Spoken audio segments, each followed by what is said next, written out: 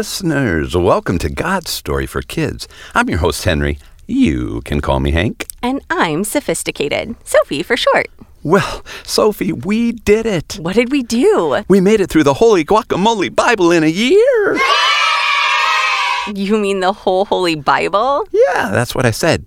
From Genesis to Revelation, the Holy Guacamole Bible in just 52 weeks. It is pretty cool. So what did you learn over the last year, Hank? The world's oldest land animal is named Jonathan the tortoise, and he's 190 years old. Huh? Well, don't you remember, Sophie? Oh, I also learned you're afraid of snakes. Yeah, but that's... And I learned that it took some guy 10 years to travel around the whole world without flying. That was quite a story. I love stories. Oh, did you hear the one about the fish who gets taken from his dad? And then his dad spends the rest of the story looking for him. You mean the movie Finding Nemo? Oh, yeah, that's what it's called. Or what about the two brothers who are plumbers who get caught up in a battle with the turtle-like Koopa? Are you talking about the Super Mario Brothers movie? Yes, it's my favorite movie right now. Have you ever read the Magic Treehouse books? Yeah, I love when Jack and Annie go on adventures back in time. It's so cool. What is it about books and movies and stories that people love?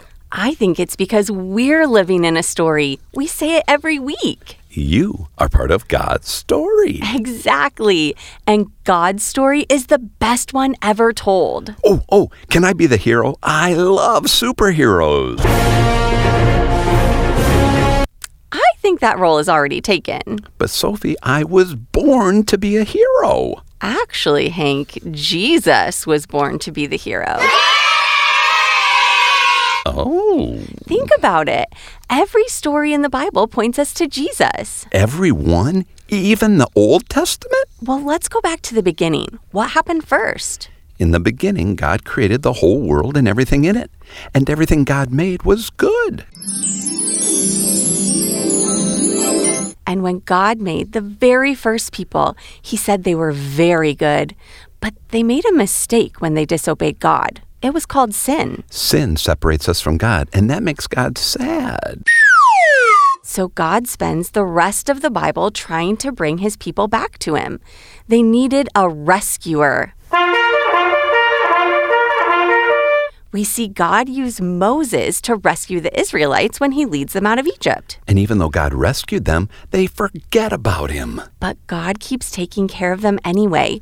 He gives them everything they need and keeps reminding them how much he loves them. Then God's people asked for a king.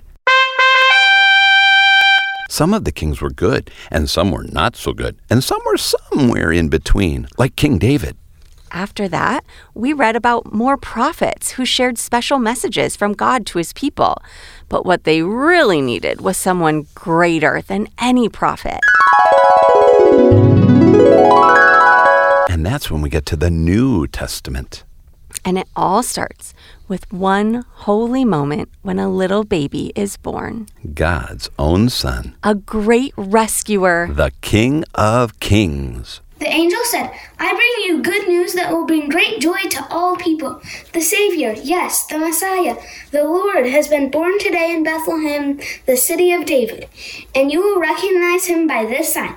You will find a baby wrapped snugly in strips of cloth lying in a manger. And his name was Jesus.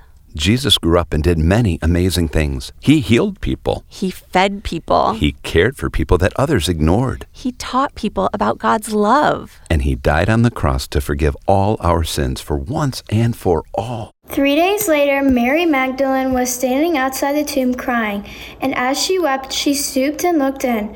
She saw 2 white-robed angels sitting where the body of Jesus had been. The angels asked her, "Why are you crying?" She replied, "Because they have taken away my Lord, and I do not know where they have put him." Mary Magdalene turned to leave and saw someone standing there. "Why are you crying? Who are you looking for?" he asked her. She thought he was the gardener.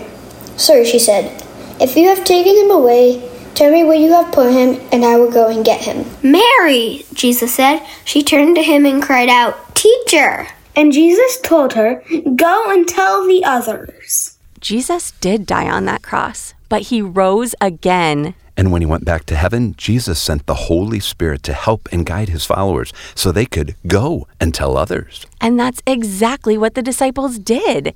And then, in the very last book of the Bible, God shares a message with us about what's to come. Heaven. A perfect place with no sadness or sickness and no more tears. Only joy in the presence of God himself. Best story ever. And even though we made it to the end of the Bible, and even though this is the last new episode of the God Story for Kids podcast, the story continues. I know. We talked about that last week, Sophie. We can read the Bible again or start the podcast over. It's even more than that, Hank. Remember how we said we are a part of God's story? Yeah, but you said Jesus is the hero. Everything that happens in the Bible is pointing us back to Jesus and his love.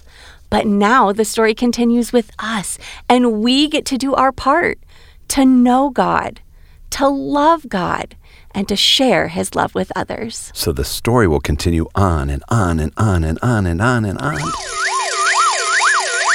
Yep, you get it, Hank. Okay, Sophie, I think I want to change my answer. What answer? You asked me earlier what I've learned over the past year. Okay, and what have you learned? Well, when I think back about all the things we talked about, there's a word that I keep hearing over and over again. Which word is that? Love. It seems like every week we talked about how the Bible shows us God's love. Just like it says in John 3:16.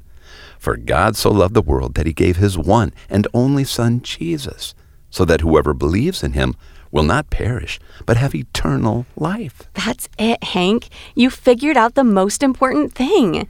And what about you, listeners? What have you learned through reading the whole Holy Bible this year?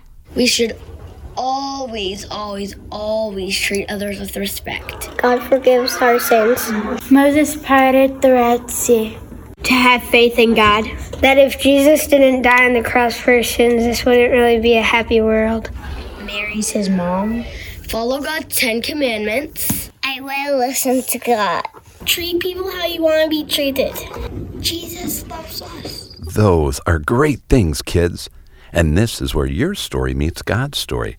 God loves you so much that he sent his only Son to rescue you from your sins so you can be in his special family in heaven forever and ever someday. And now you get to tell others about that very good news because it is very good and it is for you. And we're for you too.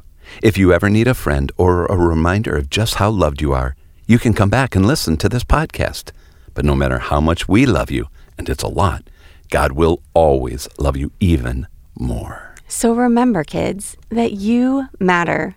You are loved, and you are part of God's story.